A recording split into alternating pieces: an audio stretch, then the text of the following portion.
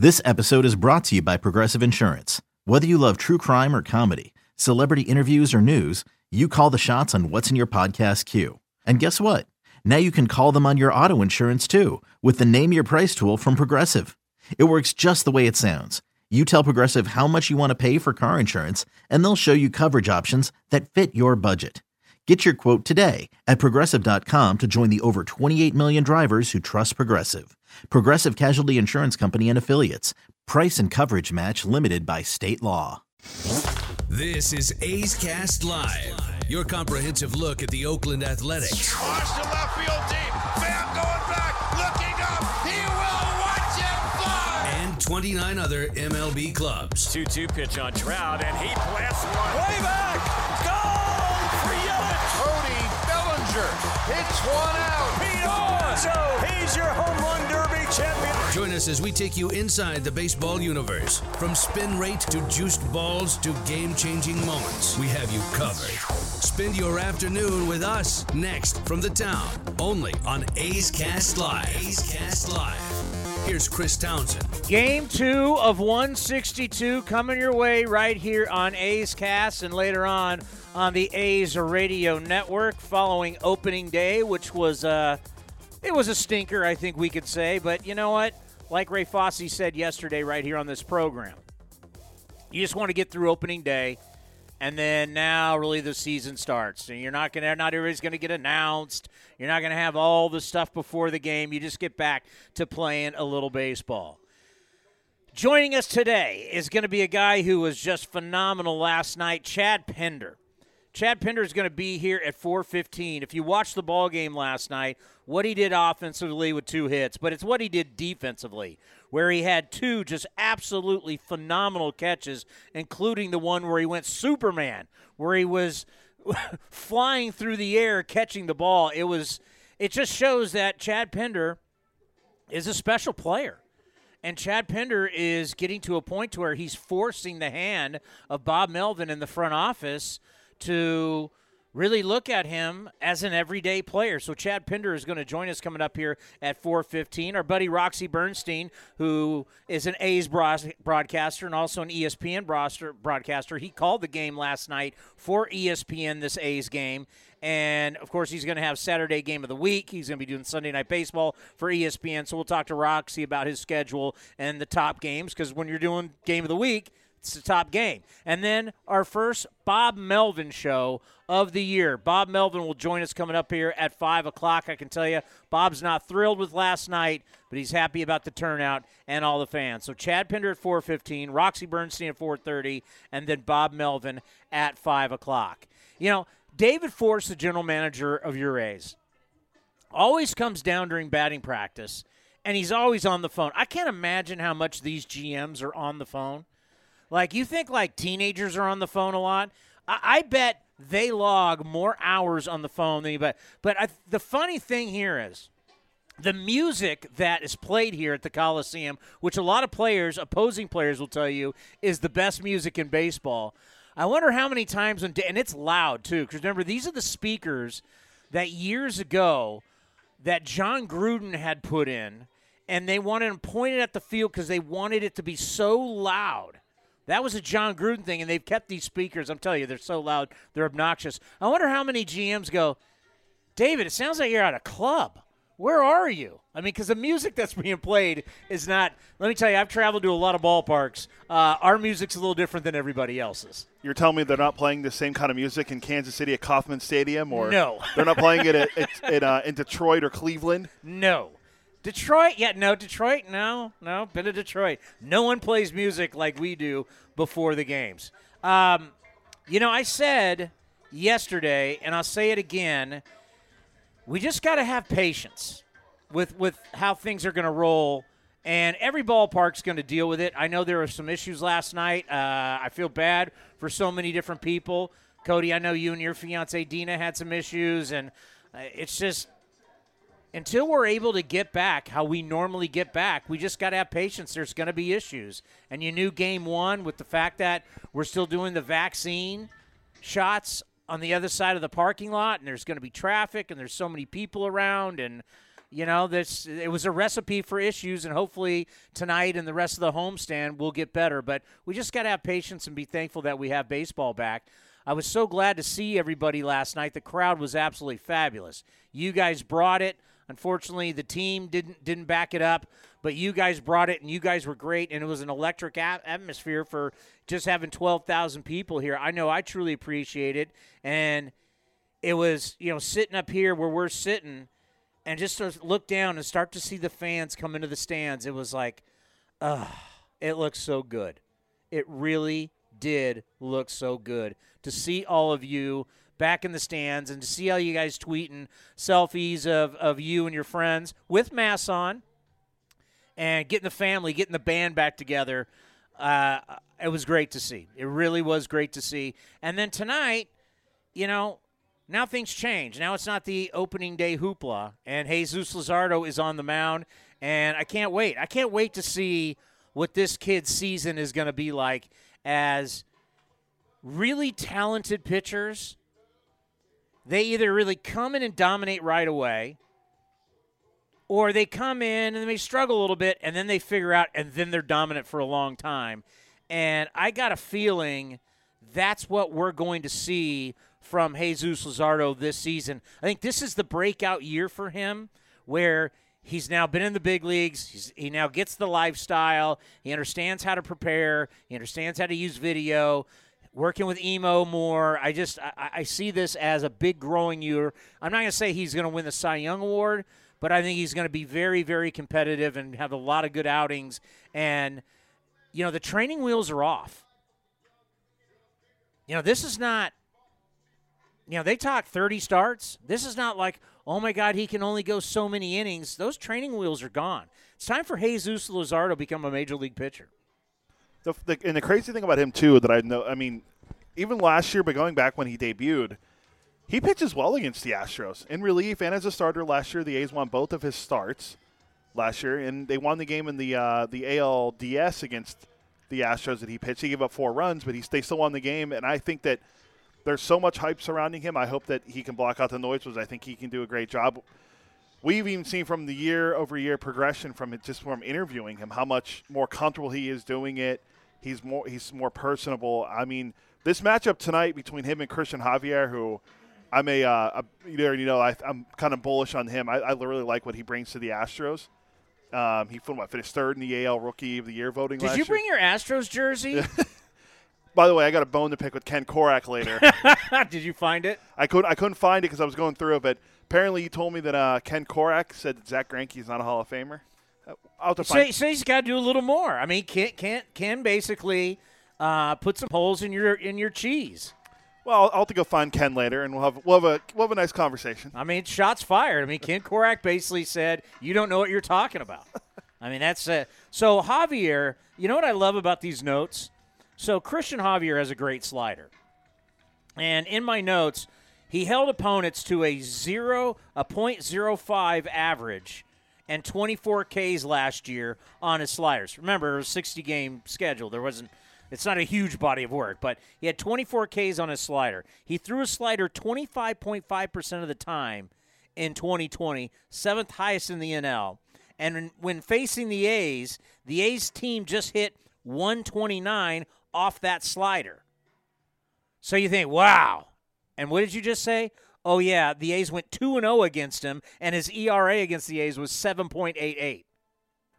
Yeah, I mean, those numbers are – I mean, other than his starts non against the A's were pretty impressive. I think the Astros won 7 of his 10 starts last year.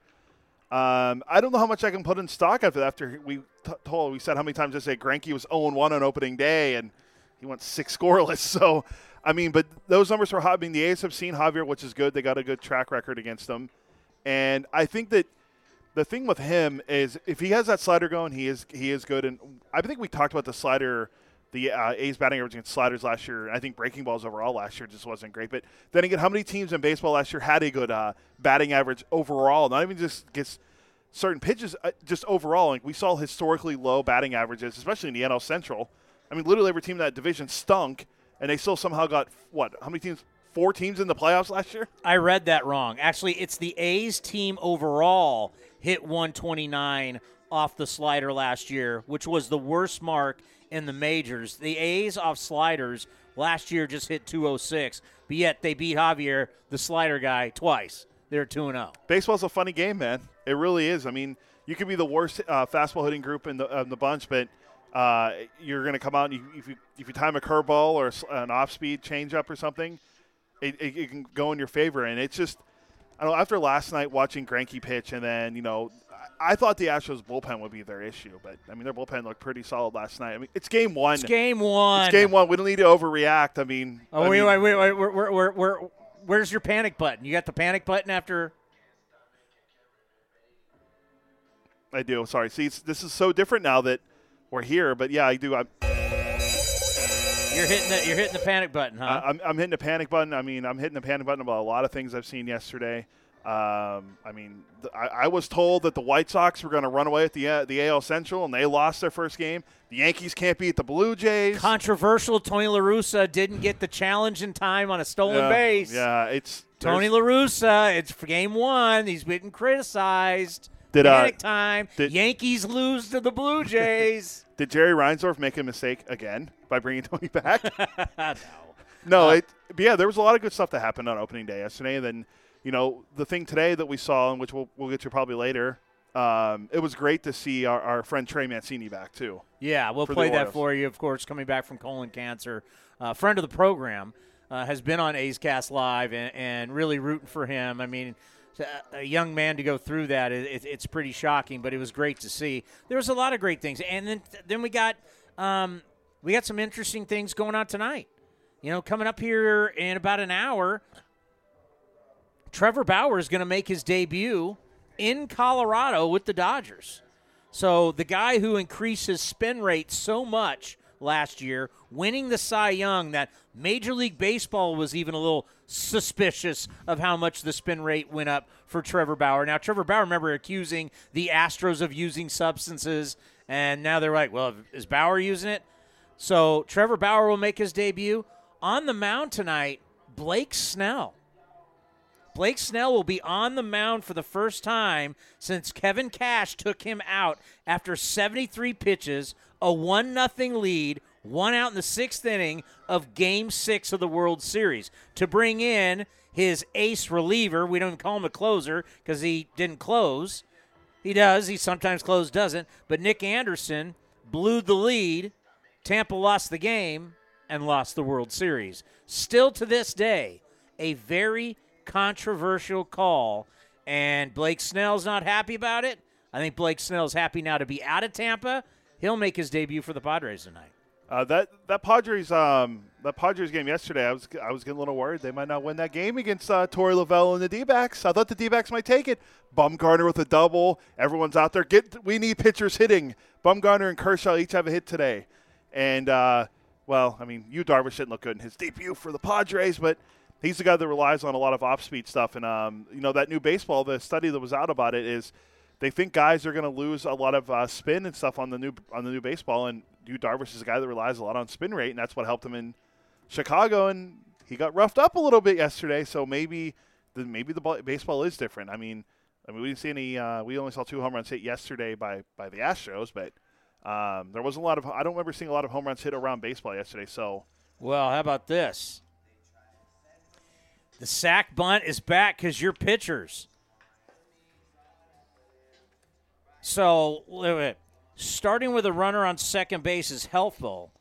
If you're wondering, there were 5 sacrifice bunts on opening day. All 5 were by pitchers. None came later than the 6th inning. Maybe you know what? Because a lot of those pitchers, after the starter, a lot of those pitchers aren't allowed to hit. Yeah, universal DH be damned. We're keeping pitchers in there. 5 sacrifice bunts yesterday. By the way, there were 8 games that were decided by a single run on opening day yesterday. 2 more than any other opening day in Major League Baseball history. Back in 1972, they had 6. So even though the games were extremely long, and if you listen to the post-game show after on 960 or Sports 1140 KHTK or right here on A's Cast, and we'll get into that a little bit later, we played, I would have to say, if they actually went and look it up, it'd have to be the longest games in the history of opening day. I wouldn't disagree with you. There were 3 4-hour-long games? We had 3. Well, we'll get to that. But, yeah, we had 3 games that were 4 hours long on opening day.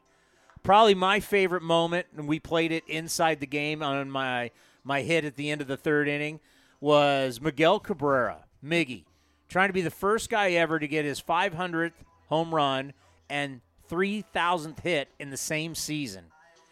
They're playing in Detroit against Cleveland, and it's snowing.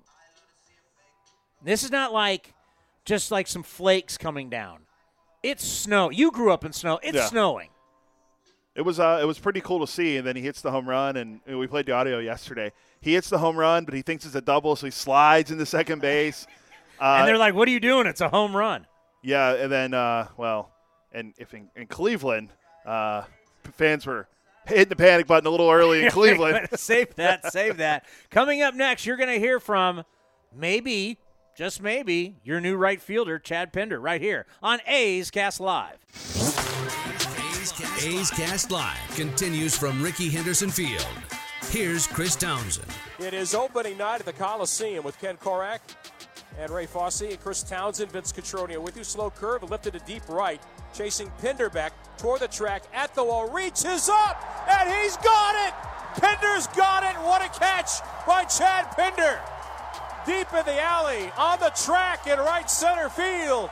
He hauls it in and robs Kyle Tucker of extra bases. It was warm and the ball was carrying Altuve. It's a drive to right, angle toward the line, a long run. Pinder goes into a dive and makes another great catch and saves a run. A full-out dive on a slicing line drive down the right field line by Altuve, and Pinder gets parallel to the ground and snares it, and the ball stays in the glove as the glove hits the ground. You got to be such a good athlete to do that. I mean, you're full stride, and you get parallel to the ground like that, and you get off the ground, and that's a risky play. You have to make that play. Because if you don't make that play and it hits off your glove and it's going in the corner, I mean, who knows what happens? I mean, the game was still tight at that point. Chad Pinder is looking like a Gold Glove right fielder, like a super athletic Gold Glove right fielder. And it's so impressive as a guy who is pretty much like a career shortstop. And in this interview, we'll ask him about playing a little outfield back in the day in college. But, that's why people draft shortstops. It's so funny to me, like, when you look at someone's draft and their farm system, are like, God, they draft another shortstop. Oh, they got another shortstop in the first. People draft shortstops because you can move them. They're great athletes. They're usually the best athletes on the diamond. They got great instincts. They got great feet. They got great feel for the game. So you can move them around. And you know what? Chad Pinder's becoming one of those guys. Here's my conversation earlier today here at the ballpark with Chad Pinder. Well, if you want to have an opening start to a season, last night Chad Pinder did exactly that. A couple hits and some great catches. Happy opening day. That even though you didn't like the outcome, your performance last night was pretty darn good. I appreciate it. When I think about you out in right field, we've talked before about you being able to play so many positions. You really grew up a shortstop, a middle infielder. When was it for you out in right field where you went, you know what, I kind of like it out here? I'd say the first couple of times of being out there, I want to say it was 2017, is when I really started getting a bunch of work out there. Marcus came back and started playing shortstop again. I kind of worked my way over to right field, and I do enjoy being out there. You did play a little bit in college, right, in the outfield? Yeah, I played a few games in left and a few games in right my freshman year. Wow, because, you've really taken to it, and StatCast just loves your jumps. The laying out, tell us what it's like laying out like that, going all Superman and making a catch like that on opening day in front of a pretty good crowd. Yeah, it was awesome. It was a tight ball game at the time, and be able to keep us in the game, that's all you want to do, and you gotta be 100% sold out onto it. And I was able to get a good read and had some good positioning on that pre-pitch, and was able to come up with that one. And speaking of the crowd, how great was it just to have the 12,000 people at the Coliseum cheering, not cardboard cutouts, but and not piped in sound, hearing actual real fans? Yeah, it was awesome. I mean, it's different energy. You can actually feel the energy in the stadium, and it was nice to have everybody back. You know, when you talk about defensive positioning, how does that work with the Athletics? I know you guys always looking in your cap, or you may be looking in the dugout. How does outfield positioning work for your club? Yeah, it varies from obviously player to player, team to team. But we basically have data that puts us in different positions for each batter, and playing probabilities, and most of the time it really does an awesome job of putting us in good positions. Has there ever been a time where you've been set up, because it's telling you to set up, and somebody hits it completely the other way, and you're like, really? The data was completely wrong. Yeah, I mean that's the part of the game. You're playing the probability. Sometimes that's going to happen, but majority of the time it's going to put you in a really good position. And obviously still you got to be able to read the swings and read the counts and see what, the pitcher's doing that day and how the hitters are timed up with them. But it's been, for the most part, it does a really good job. I think one of the reasons why you guys have been so good, it's because of your defense. And, a great play by Chapman on Straw, your two great plays. You guys are very athletic. I think you're underrated that way. Just talk about how good this team's defense is and how it's really been the hallmark of the team. I mean, our defense it's awesome. I mean, you look up and down our whole lineup. You got Ramon plays an outstanding center field. Canis, incredible left fielder. Obviously, we have our two corner guys. What they've done speaks for itself. We add the guy like Elvis playing shortstop. As sound as they come at shortstop. You got Jed with 13 years of experience playing in the middle infield, and the guys as sound as they come as well. And then you get a guy like Mitch. We got another Gold Glover. We got Murph behind the plate with one of the best arms in the big leagues. We have some very good defenders on our team. I think about Ramon Laureano, just like yourself. He's a human highlight reel. He covers so much ground. What's it like playing with a center fielder who can cover that much ground? He can come in, he can go deep, and he can even leap and take away home runs.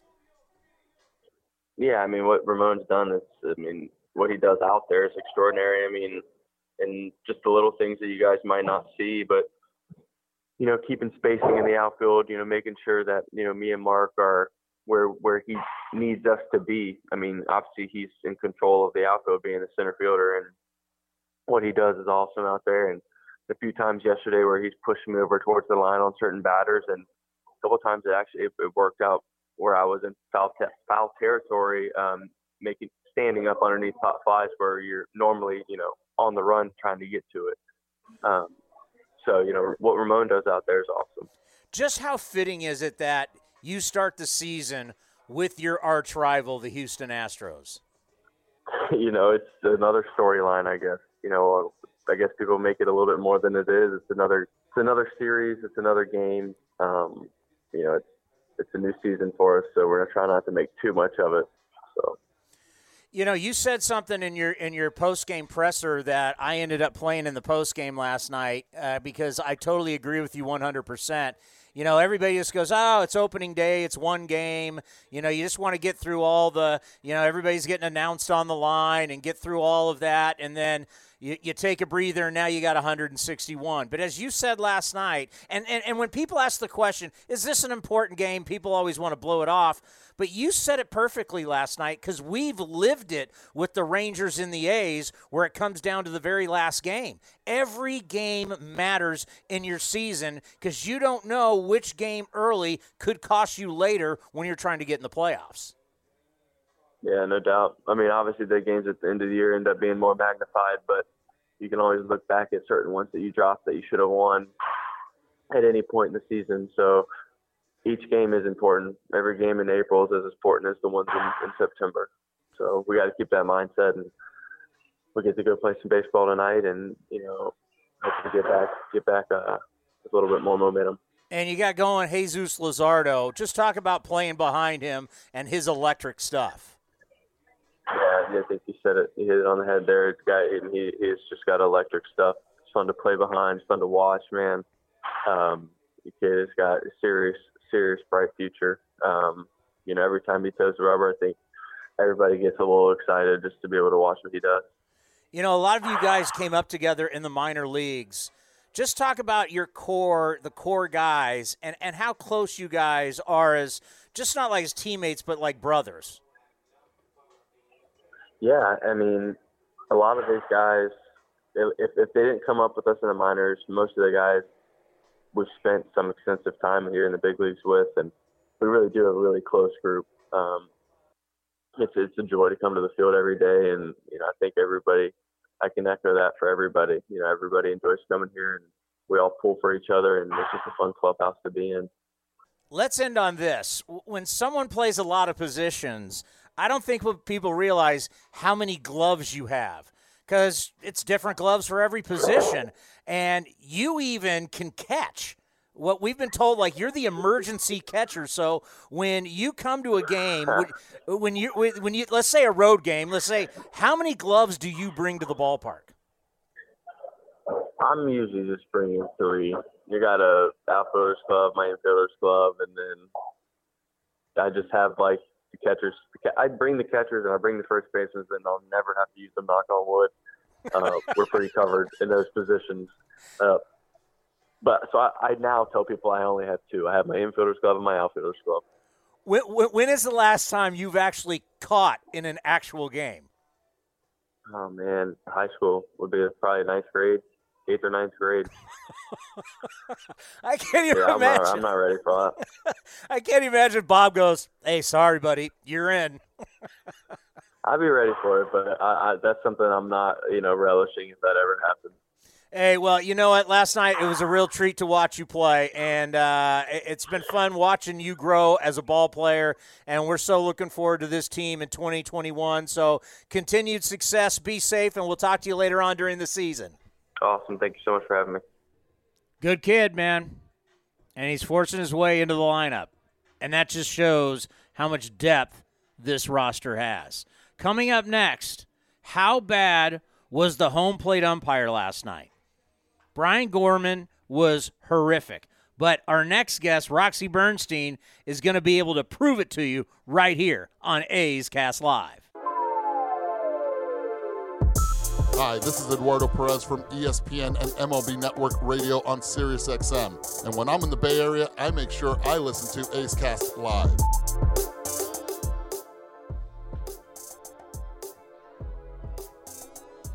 We got Roxy? I got to call Roxy in a second. On his landline, mind you. Yes, Roxy Bernstein has a landline, one of the very few. It's like him, Ray Fosse, our good friend Mark Gubazov, but it's not a lot. As we're watching the A's take BP, and actually looks like they're about finishing up as the Astros are starting to come out, and they're starting to warm up to get ready for Game 2 of a 4-game set between the Athletics and the Houston Astros. The A's begin the season 10 games in 10 days against the Astros and the Dodgers. So they had the K-Zone going last night on ESPN. It tells you whether there's really a ball or a strike. Hello, Roxy. Hi, Chris Townsend. How are you? I was hoping like your son would answer. That'd be funny. Hello? Hello? Who's this? Did you order a pizza? Actually, I am home alone this weekend, Uncle Townie, as my wife and kids have gone up to my in-laws' house in Roseville. They're actually seeing my mother-in-law for the first time since everything kind of went into lockdown mode. So big step for the Bernstein family this weekend. No doubt, and congratulations, home alone. Yeah, I can do whatever I want. I can eat what I want. I had nobody barking and yelling at me. It's great. When's dinner gonna be ready? Exactly. Yeah.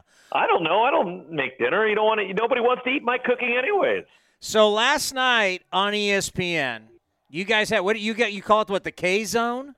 Yeah, we have the K Zone. So as I broadcast the game for ESPN Radio from my house last night, and on the feed that we have that we broadcasted it from. I was here, then Chris Singleton, who worked with me, was in Atlanta, former A's outfielder and the pride of Pinole Valley High School. So Singy and I were basically watching the game on a Zoom. We log into a Zoom, and that's how we call a game. Okay, so grade me Brian Gorman's performance last night on K-Zone. F-. Wow. It was bad. He was dreadful. It was pathetic, his strike zone last night.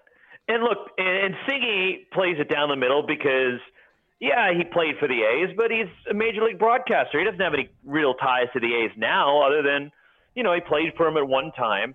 And he was extremely critical of Gorman. And we both were in conversation in the feeling that it was a little one-sided last night. It wasn't a similar zone for both Chris Bassitt and Zach Greinke, that Greinke was getting extra inches up, down, inside, outside, where it appeared the strike zone for Chris Bassitt was basically the size of a mailbox, maybe even a tin can. And there were a number of pitches. For example, look, he got Martin Maldonado out in the fifth inning? I want to say maybe it was the third inning. I can't remember which at bat it was. But I'll tell you, it was in the third inning. Yeah, well, that pitch was perfect. Right down the middle. And it was inside the K zone. It wasn't even touching the border of the K zone. And it was above the knees. It was about thigh high over the heart of the plate. And he didn't get the call. Now, look, umpire's going to have misses. It's going to happen, right? But the misses last night were brutal, and they were more than just one or two during the course of a game. And I get it. There's the human error, and no umpire is going to be perfect. But there was just too many situations last night where Brian Gorman just either missed pitches or just had a horrific zone. Roxy, we watch a lot of baseball, and now that I've learned over time, I follow the game on MLB.com, and it shows every pitch and where it is, if it was called a ball or a strike. I mean, like the calls on Matt Olson last night. Bob Melvin is still not happy about it, as I talked to him earlier this morning, and it screams electric strike zone. And I'm sorry to the traditionalists, but if you're going to have guys missing that many calls in games where you're affecting games, I can't deal with it anymore. Yeah.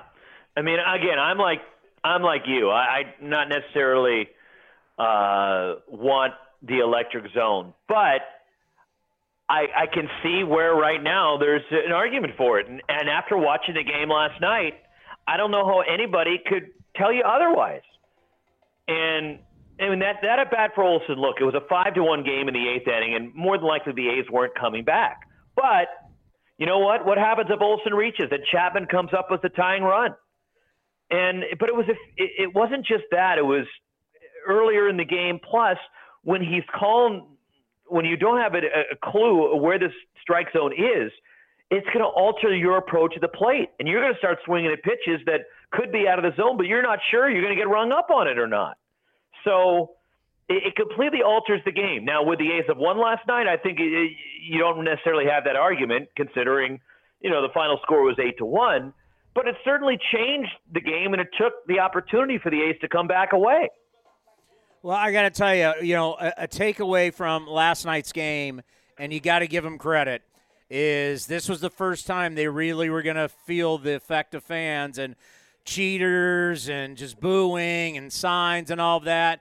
And they came out here and opened up a can. I mean, they showed confidence. They hit the ball at the ballpark. They had situational hitting. So the whole question of how is fans going to affect the Astros, do you think they answered that question last night?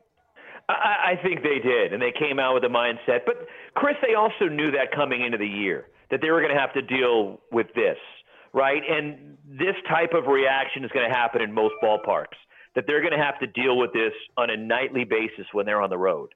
Now, it might be a little more boisterous, and they might hear more stuff when they're in Oakland or New York, or if they have to go to the Dodgers. But when you think about it, they, I think, entered with the mindset it's us against the world, and they tried to block out the noise, and I think they did a pretty good job of it last night. The thing that they're not getting the wrath of is the opposing team's media hanging out in their clubhouse wanting to ask questions over and over and over again, town after town, because that's what Richard Justice told us, longtime Houston Chronicle, now MLB writer, and you see him on MLB Network. He's one of the best. So he was at their camp last year in Florida. He said they were worn out by when we stopped spring training. So he thinks they would have been toast if they went into the year. So fans are back, but it's limited. So they're going to get booed. They can probably handle that. I think the thing that we don't talk about enough is they don't have to deal with it with the media on an everyday basis. No, and that's changed because the media is, for the most part, Chris, the media has moved on from the story, right? They're removed from it. And the media got to pepper them with questions in spring training last year, and they had to answer the music last year in spring training, and everything came to a halt. They still had to somewhat deal with it as the season progressed, and maybe that's why they finished below 500 last year. Now, they had the injuries, of course, and some other issues that were going on. But then you look at this year, you fast forward, and it's pretty much a non-story for the media now, right? The story, at least, is going to be the fans, their reaction, but not necessarily to the scandal and what happened. And I think that helps, and there's some relief for the Astros. They don't have to deal with this. And also keep in mind, a lot of these guys aren't there anymore, right? You look at the lineup for the Astros were out there. Okay, it's Altuve and Bregman and Correa and Gurriel. That's it, right? The other guys, Brantley wasn't there. Tucker wasn't really a part of things yet. Yordan Alvarez wasn't a part of it. Straw, Maldonado. That's the lineup. And those guys didn't really take part in what went on. And then you look at the pitching staff and how that's changed. Greinke wasn't there. So this Astro team only has a few players left from the scandal where, look, Dusty Baker's now running this club. There's a new GM. It's just a different feel in terms of the Astros team, and maybe that's also why they're a little bit removed and detached from it. And they just can't, I mean, whether it was the playoffs or what we saw last night, they just can't get Michael Brantley out. Oh, boy, he's just a professional hitter, isn't he? Pretty stroke, and he was squaring the ball up, and even the out that he hit was a rocket last night. And then you saw Bregman put together a couple of good at-bats. But look, that's a lineup that even the loss of Springer, it's still a deep lineup. When you look at 1 through 7, and, okay, Gurriel might not be what he was a couple of years ago, but he still can be an effective hitter, and out of the 7 hole, the back end of the lineup is a little bit weak with Straw and Maldonado, but when you're going Altuve, Brantley, Bregman, Tucker, Correa, Alvarez, then Gurriel at 7, that's a long lineup. They got some pop. Those guys could swing it. From a national perspective, taking the All-Star game out of Atlanta, and now we have no idea. I was joking earlier. Is the All-Star game coming? Can you confirm the All-Star game's coming to the Coliseum? I can't confirm it, but I can't deny it either. Hey, there's 29 other places, and we're one of them, right? Yep. So you're saying there's a chance. The Fall Classic here in Oakland. When was Let's go. Let's bring I was at the All-Star game at the Coliseum in '87. I remember that game. It was scoreless till, the 13th inning, right? Hell, I don't remember. That's the last time the All-Star game was at the Coliseum. Now, it was a candlestick in, 84? And then I want to say the Giants also got it at Oracle Park in 2007.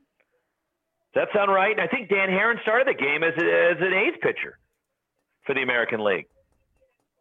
I'm trying to think. That was the last time it was in the Bay Area. So, look, hasn't been in Oakland since '87. Hasn't been in the Bay Area, 14 years?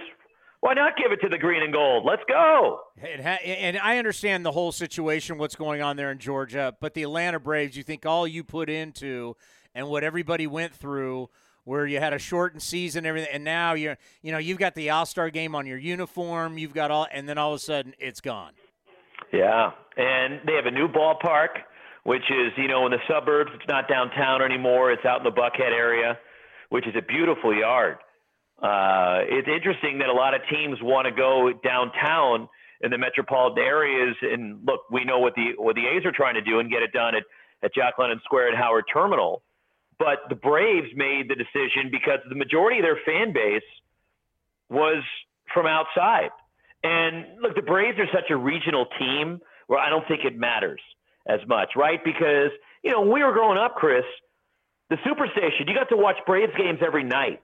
And they kind of became America's team, especially when they started getting good with Dave Justice and certainly the pitching with Maddox, Smoltz, Glavine, Steve Avery. And so in a lot of ways, there's a lot more Braves fans because of the TBS and Superstation. And so they can get away with it more so than other franchises, I think, and have the ballpark in the burbs as opposed to, I agree with what the A's are trying to do. They need a downtown ballpark, and we see the success that teams have where the ballparks are downtown.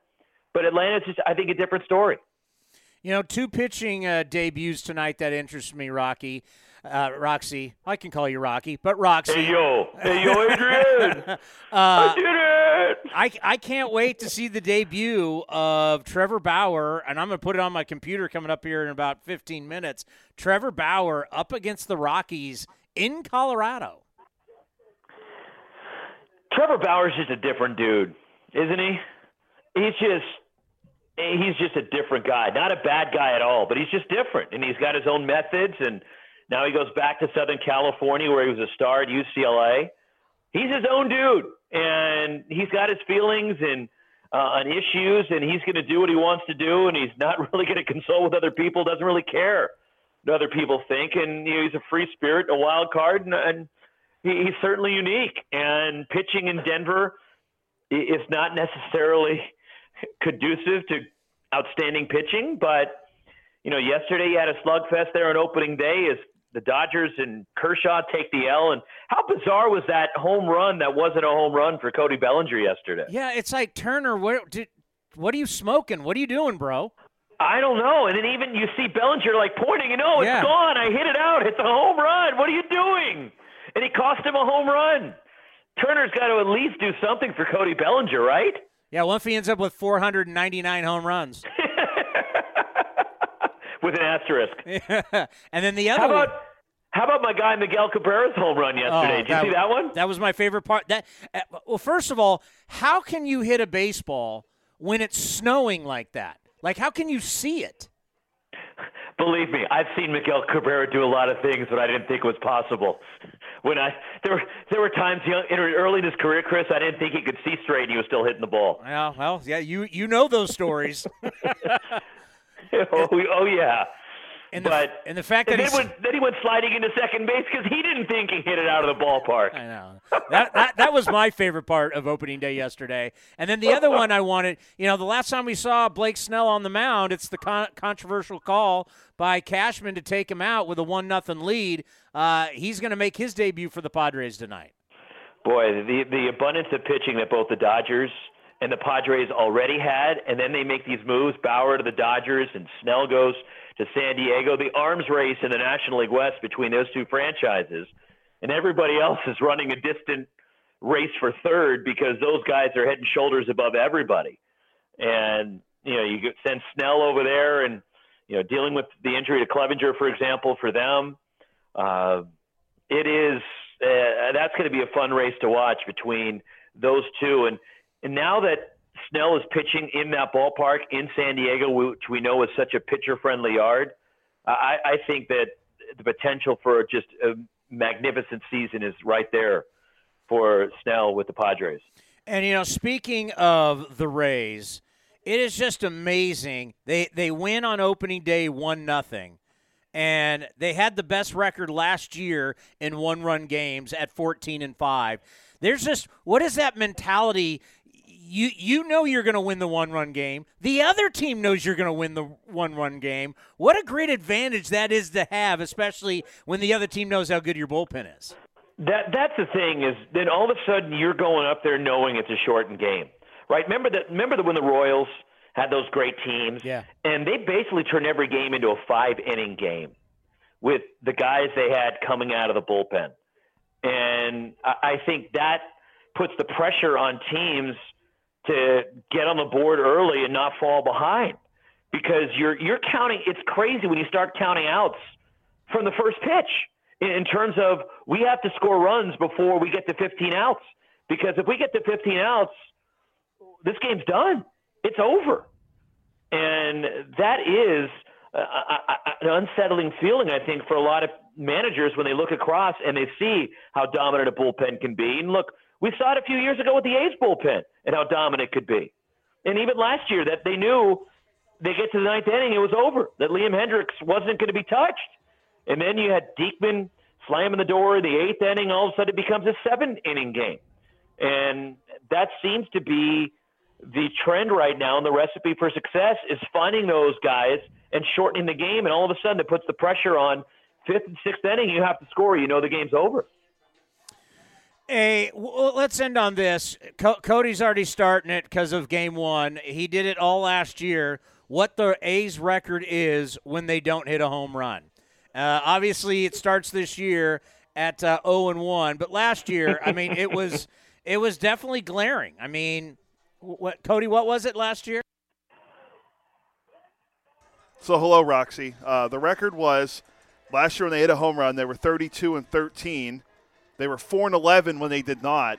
It's a time to panic after game one. Oh, yeah, Cody, it's time to panic. I'm gripping now. This season's lost. Are you kidding? I mean, I don't know, 161 games to go. I don't know if they can get it going. Well, that'll do it for A's Cast Live. We'll see you next season. And it's funny because, I had this discussion with my son last night after the ball game. Oh, Daddy, they got crushed by the Astros. Oh, maybe the A's are not so good this year. I go, Jake, it's one game. One game out of 162. Yeah. But it's so funny how people jump to conclusions after just one game, right? Oh, the Yankees are done. Yankees, you might as well the Yankees aren't winning. And the Dodgers lost yesterday, so all the money they're spending is going down the tubes. No, it's just great to have you back. It's great to have baseball back. It was so much fun. I wish you would have been out here calling the games because I think you would have really loved seeing all the fans back and the signs and the drums. I know you guys were showing it on TV, but it would have been great to have you out here. It would have been, and I can't wait to get back out there for a game at some point, hopefully soon. It's just, that you're 100% right about the fans being back. It changes everything. And granted, there were only 10,000 plus there last night because of the limitations, but those 10,000 plus made noise for about 50,000 last night. It was definitely noticeable, and I can't wait till we're able to get more people in the ballpark. Hopefully we start filling it up at some point in the near future. But I think it was a huge step for everybody last night to see fans back in the ballpark. Who you got this weekend? I've got college baseball tomorrow for ESPNU. The mighty Toreros, the Chris Bryant / AJ Griffin San Diego Toreros against the Fighting Matt Chapmans tomorrow. Cal State Fullerton. That's a good against matchup. San Diego. That's a really good matchup. Yeah. I know Mark Kotze will be tuned in, that's for sure. He's proud of the alma mater. He'll be watching tomorrow night after the ball game. Yeah, good luck with that. All right, Roxy. You know what? I'll be watching. I will tune in. Thank you. All right, buddy. You. We'll talk to you next week. Be safe. See you guys. The great Roxy Bernstein right here on A's Cast Live. Cal State Fullerton against USD. That's a heavyweight matchup, Cody. You're talking all the big leaguers that have come out of Cal State Fullerton. There's countless. And a couple more are on the field in uniform today in Matt Chapman and Mark Kotze. Mark Kotze, arguably the greatest college baseball player of all time. I only know the greatest college baseball player I ever know or ever hear about is you, because you're the only person I ever know that talks about college baseball anymore. So me and Roxy. Well, yeah, and I'm glad I think Roxy forgot to talk about there when he's talking about overreactions with team losing. You guys are both forgetting that the Pittsburgh Pirates are the best team in the National League Central. Well, I mean, Pittsburgh's already printing their playoff tickets. What do you mean playoff tickets? They're playing the parade, baby. Before we get to Bob Melvin, I wanted to address this. I know I addressed this last night. And there is the group of people who say, I don't want a clock. I don't care how long it is. It's, if you don't like it, watch another sport. Trust me, I understand. But it gets to a point to where it's absurd. It gets to a point to where you start looking at this, and I did this last night as the game got out of hand. And I just started looking around because I'm like, all right, the Giants are still playing. We're still playing. So I went to every single box score to check the time of game last night. And I'll just do them in order that MLB Network had it on their scoreboard. New York and Toronto, 3 hours and 44 minutes. Detroit, Cleveland, 3 hours and 3 minutes. That's pretty much the average. Minnesota, Milwaukee, 4 hours and 14 minutes. Pittsburgh, Chicago, 4 hours. Atlanta, Philly, 3 hours and 33. LA and Colorado, 3 hours and 46. San Diego, Arizona, 3 hours and 26. St. Louis, Cincinnati, 3 hours and 31 minutes. Kansas City and Texas, 4 hours and 26 minutes. Oakland, Houston, 3 hours and 28. San Francisco and Seattle, 3 hours and 45. Out of the 13 games, only 2 were under 3 hours. Tampa Bay and Miami, 2:44, and that's because that was a 1-0 game. Yeah. And Chicago, LA, Angels, 2 hours and 51 minutes. Major League Baseball, Cody, has said it's a problem, and then on opening day, it rears its head. Well, hey, in their defense, in that Texas-Kansas City game, 14-10 was the final for the Royals. The first inning was 5-0 Texas. The Royals scored 5 runs the next inning. Then it was 8-5, and then the Royals came back and went up 9-8. It was a ridiculous game of offense, but you're right. It's just some of these scores. Like some of these games, I'm looking at the scores. The Atlanta-Philly game, 3 hours, 33 minutes. The final score, 3-2. Really? Took you 3.5 hours to play a game that had 5 total runs scored? I don't get it. They've deadened the ball. Allegedly. Allegedly. They're trying to figure out how to speed the game up. But people, if you think the average person is watching or listening to a 4-hour game for the majority of the game, I'm going to tell you, the research says they're not. So that can't be good for the sport.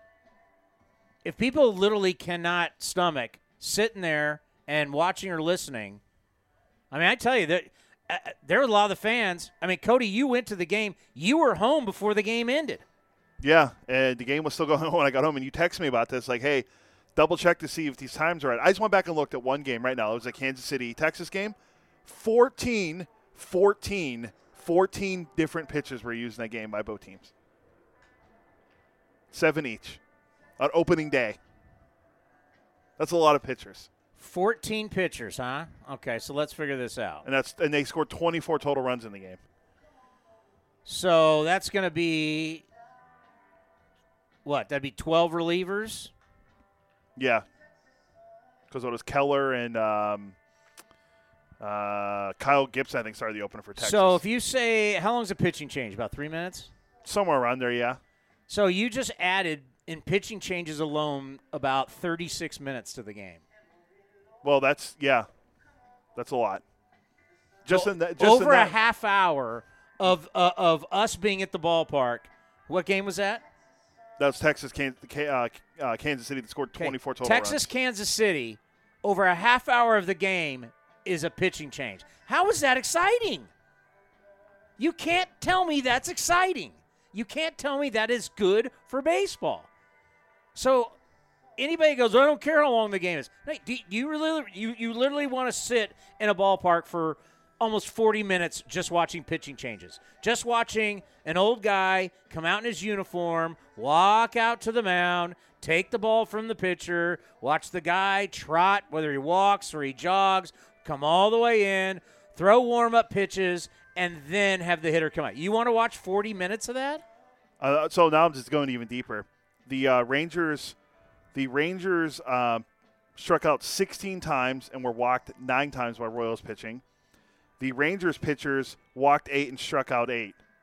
So you're telling me that a total of, 8 and 24 strikeouts in the game and 17 walks. That is insane for a 4 hour. What was almost 4.5 hours long.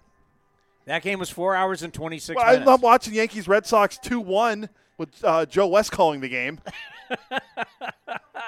Are we ready for Bob Melvin? We're at 5, right? Yeah. All right, our first installment of the Bob Melvin Show for 2021. Time now for the Bob Melvin Show here on A's Cast, presented by NestBetting.com. That's NestBetting.com. Love where you sleep. When you go to NestBetting.com or any of their stores in the Bay Area, use the coupon code Oakland to get 10% off your entire order. Bob, opening night, I know you don't like the score, but, man, it was great to see your fan base back in the stands. It really was, and they were just waiting for anything good to explode. You know, early in the game, you know, before it looked like, you know, how many people are going to be in the crowd. And then once the game got going, it was pretty significant. So we always, you know, kind of hang our hat on our fans inspired. So it was a different dynamic. It ended up being a tough game for us last night, but boy, is it a welcome sight to see fans in the stands. Yeah, I think of a season that you had last year, a shortened season, where you didn't have any fans. You had cardboard cutouts, you know.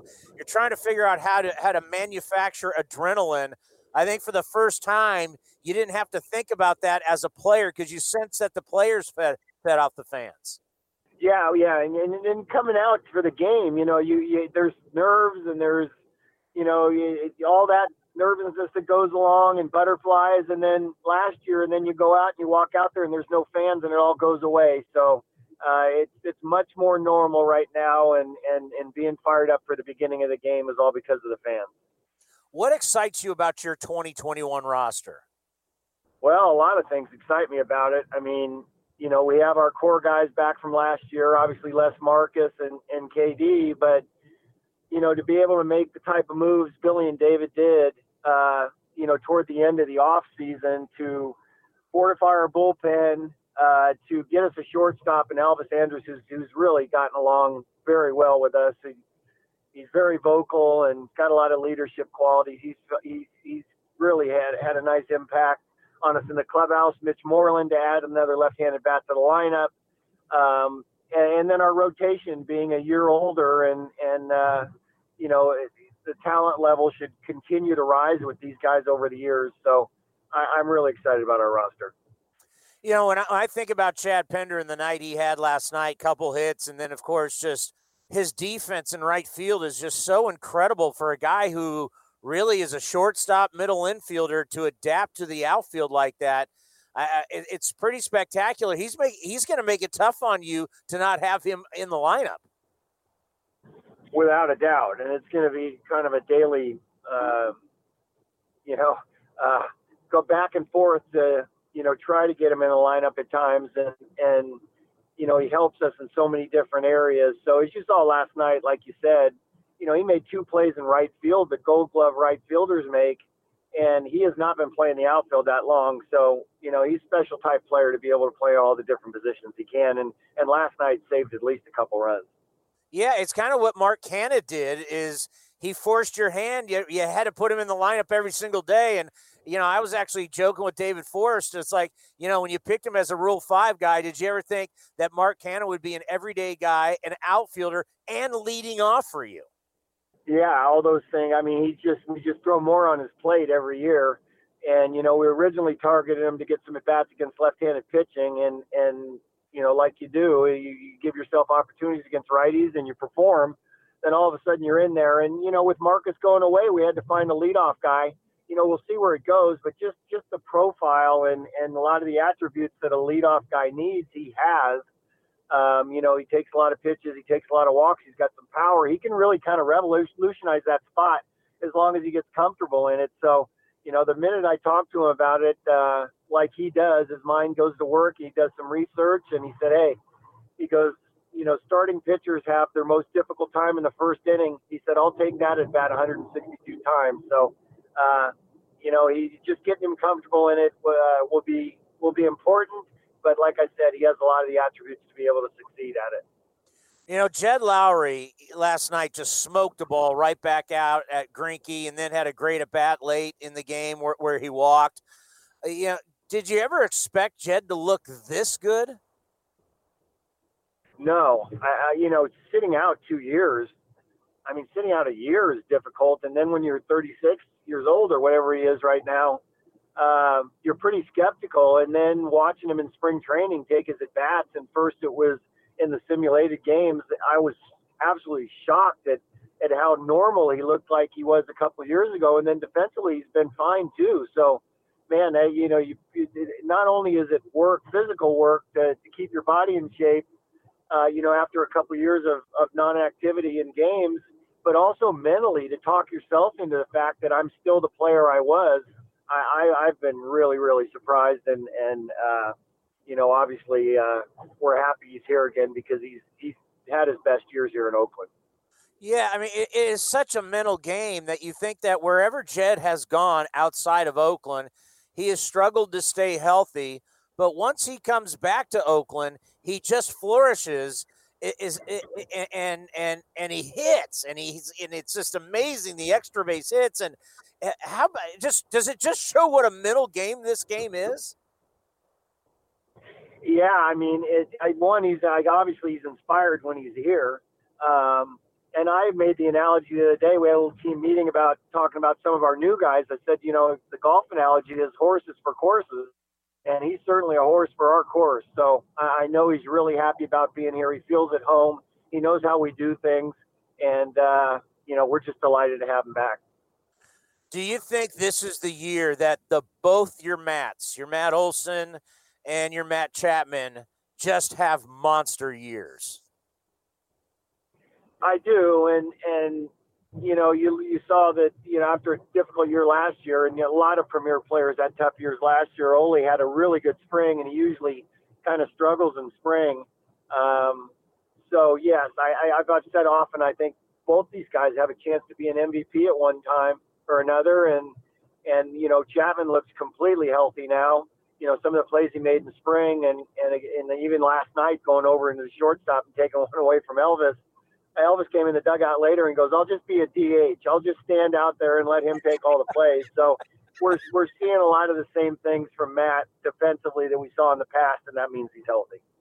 When you look at your starting staff, it seems pretty deep once everybody is going to be healthy. Going tonight is Jesus Luzardo. Is this the year that this kid breaks out and everybody around the country knows how special this left-hander is? I certainly think so. I mean, he's worked on some things in spring training, a different breaking ball, maybe a couple different breaking balls to go along with his fastball and changeup, elevating a little bit more. He's more kind of a down in the zone guy. So he's just trying to get better, and the talent level's off the charts. So I'd love to see him get off to a good start and have a good game tonight and just keep rolling, because talent-wise, he's one of those guys that you really look to the potential to be aces, and I think he does. I wonder what that conversation was like between you and Chris Bassett when you got to tell him he was going to be the opening day starter, because everything that he battled through Tommy John and the setbacks. What was that like for you as a manager to have that conversation, to give him that nod? It was great. And if you know some of the battles he and I have had over the years, and not significant ones, but I've seen him mature as a pitcher. I've seen him, his talent levels rise. And then I think just getting comfortable with, just when I'm called to pitch, I'll pitch.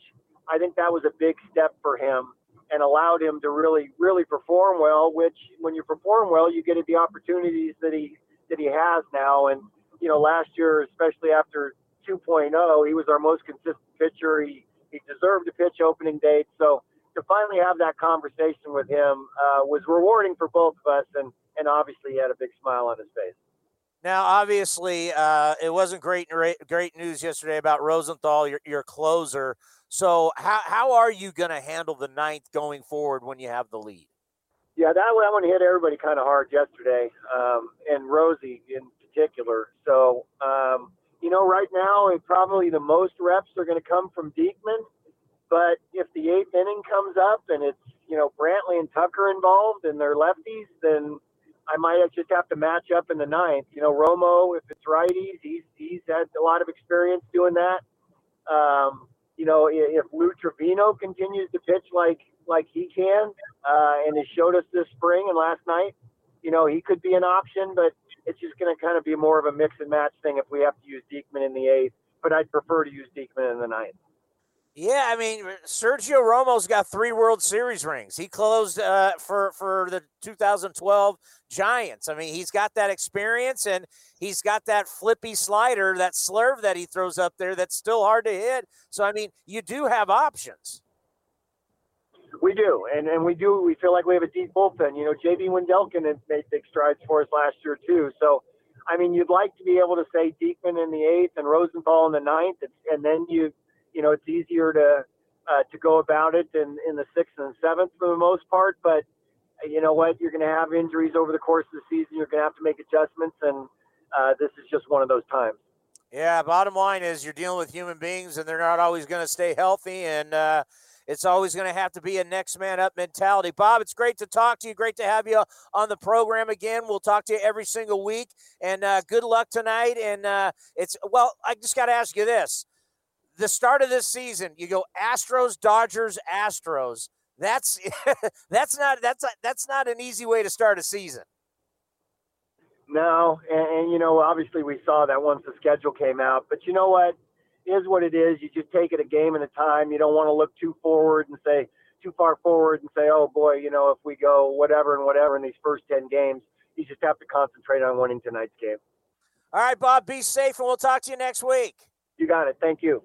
And that's the Bob Melvin Show here on A's Cast, brought to you by NestBetting.com. That's NestBetting.com, stores around the Bay Area. And you can shop online, NestBetting.com. Use the coupon code Oakland to get 10% off your entire order. The Bob Melvin Show, exclusively here.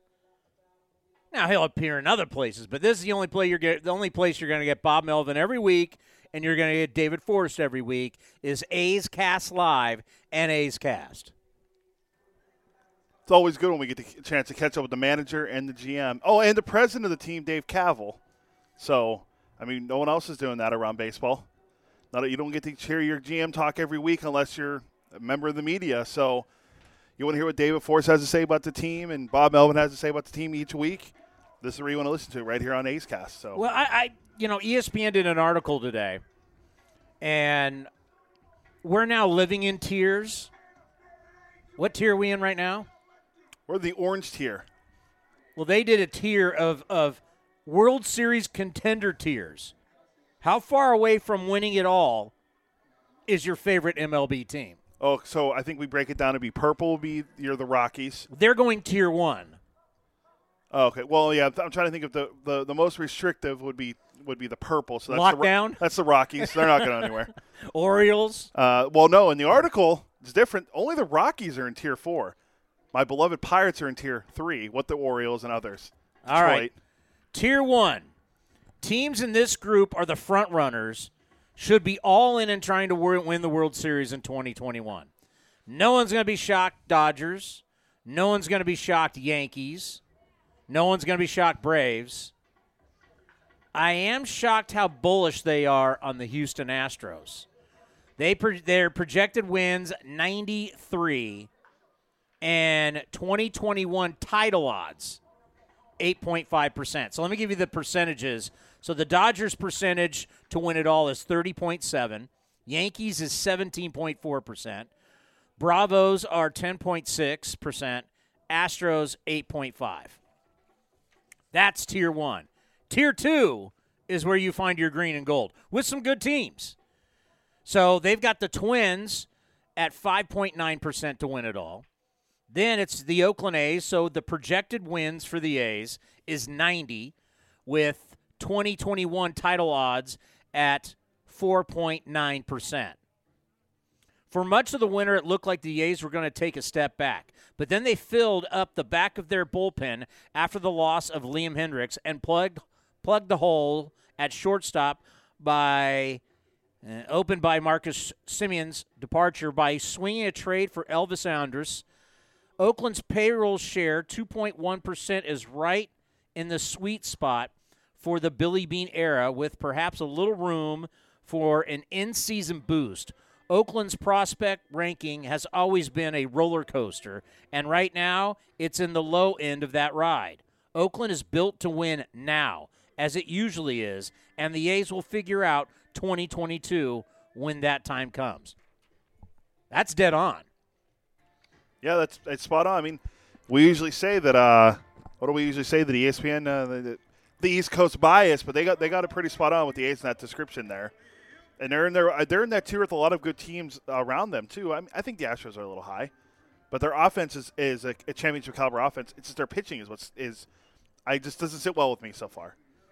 Then they got the Mets at 4.8%, Cubs at 4.7%, and then everybody had the Padres as their darling.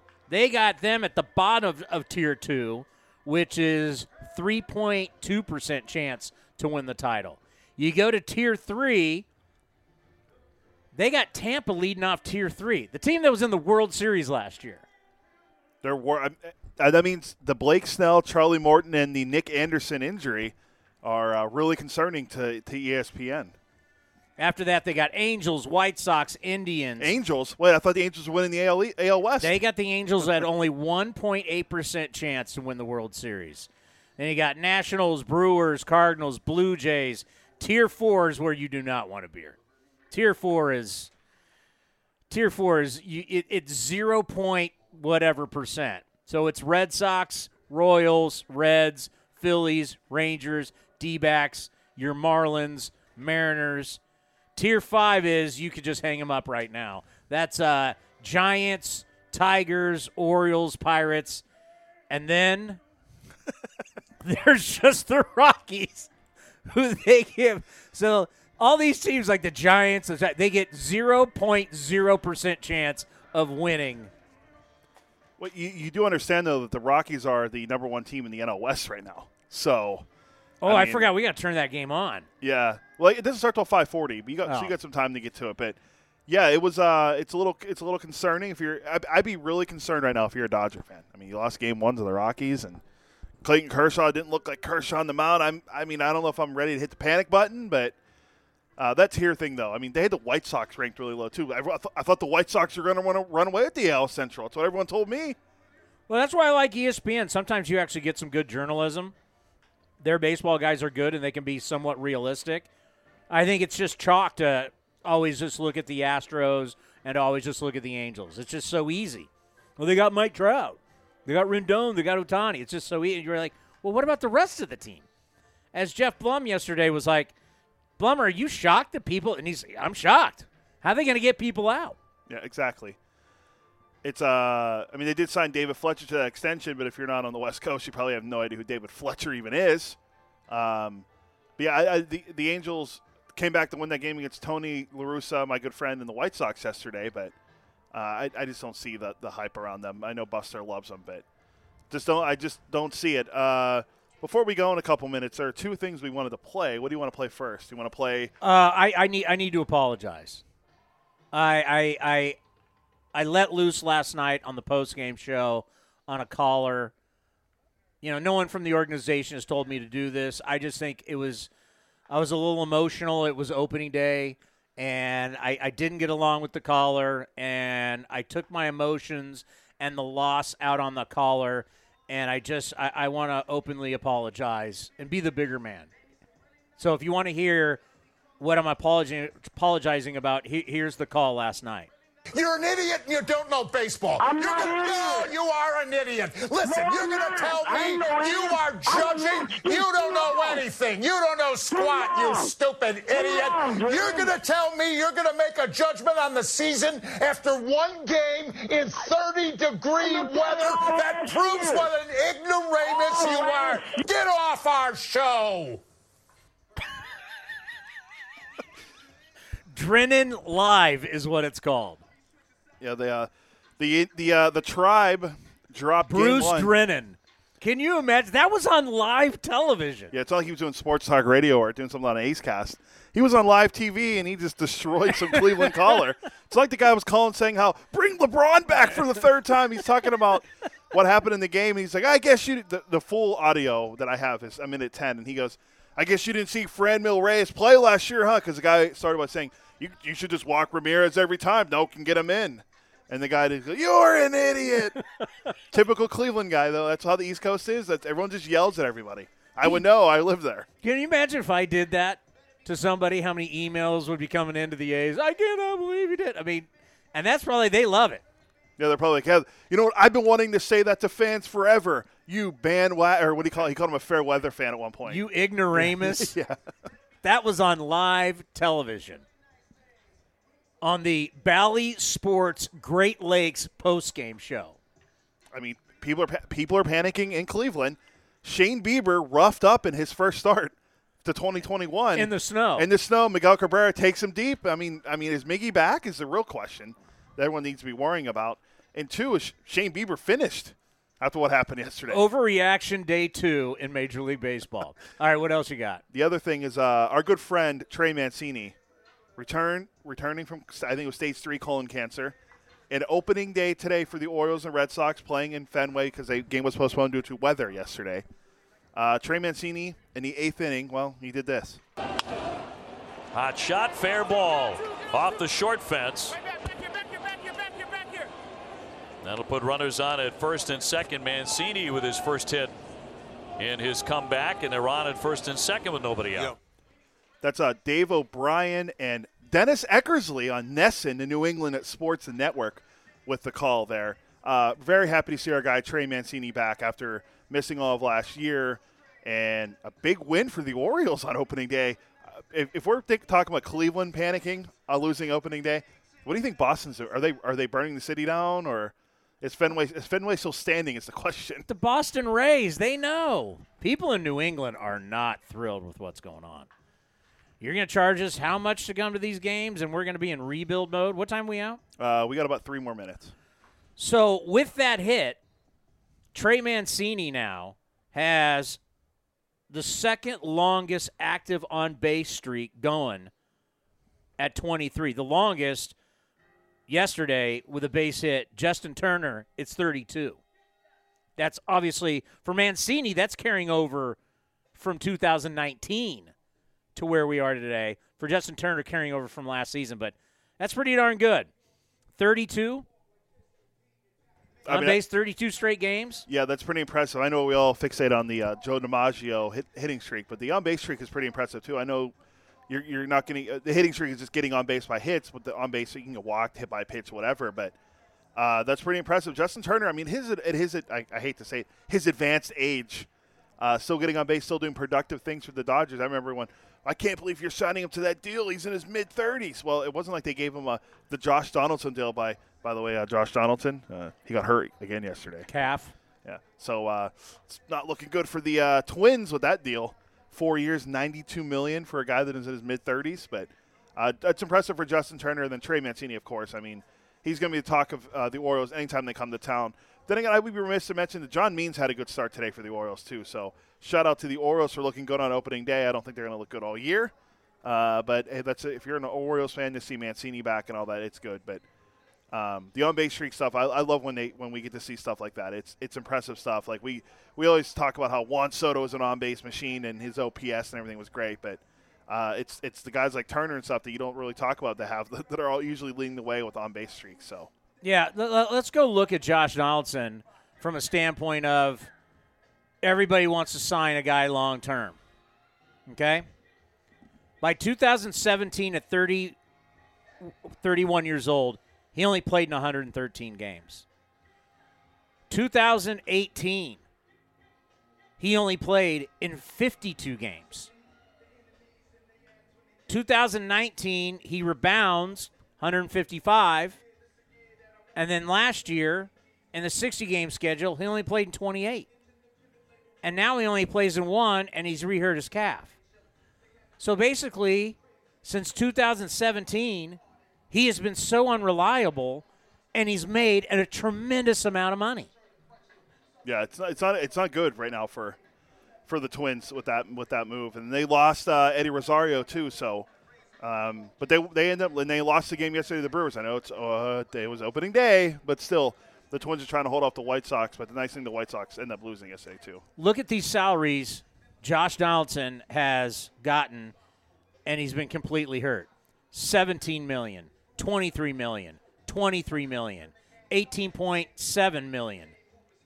This year, already hurt, $21.7. I mean, the amount of money you're paying this guy and the lack of games, it's unbelievable. Yeah, it's not good, and we love him. And it's a far cry from the. That's why you don't want to sign a guy to a long deal when he's in his mid-30s. So we got to go. We got to go. This is it. This is Friday. Yeah, we're back Monday. Back Monday against the Dodgers. Oh, the world champs come to town. Yeah, after getting beat up in Colorado. Yeah. Tier 6 Rockies taking it to him. The Tier 6 Rockies beating up on the world champs. That's going to be a great series. Thank you, everybody, for listening to A's Cast Live. We'll be back Monday at 4 o'clock. Up next, you're going to hear Matt Chapman, and we'll be back getting you ready for A's baseball. Game 2 of the season against the Astros. Javier against Luzardo. It's going to be a good one right here on A's Cast. This has been a presentation of the Oakland Athletics.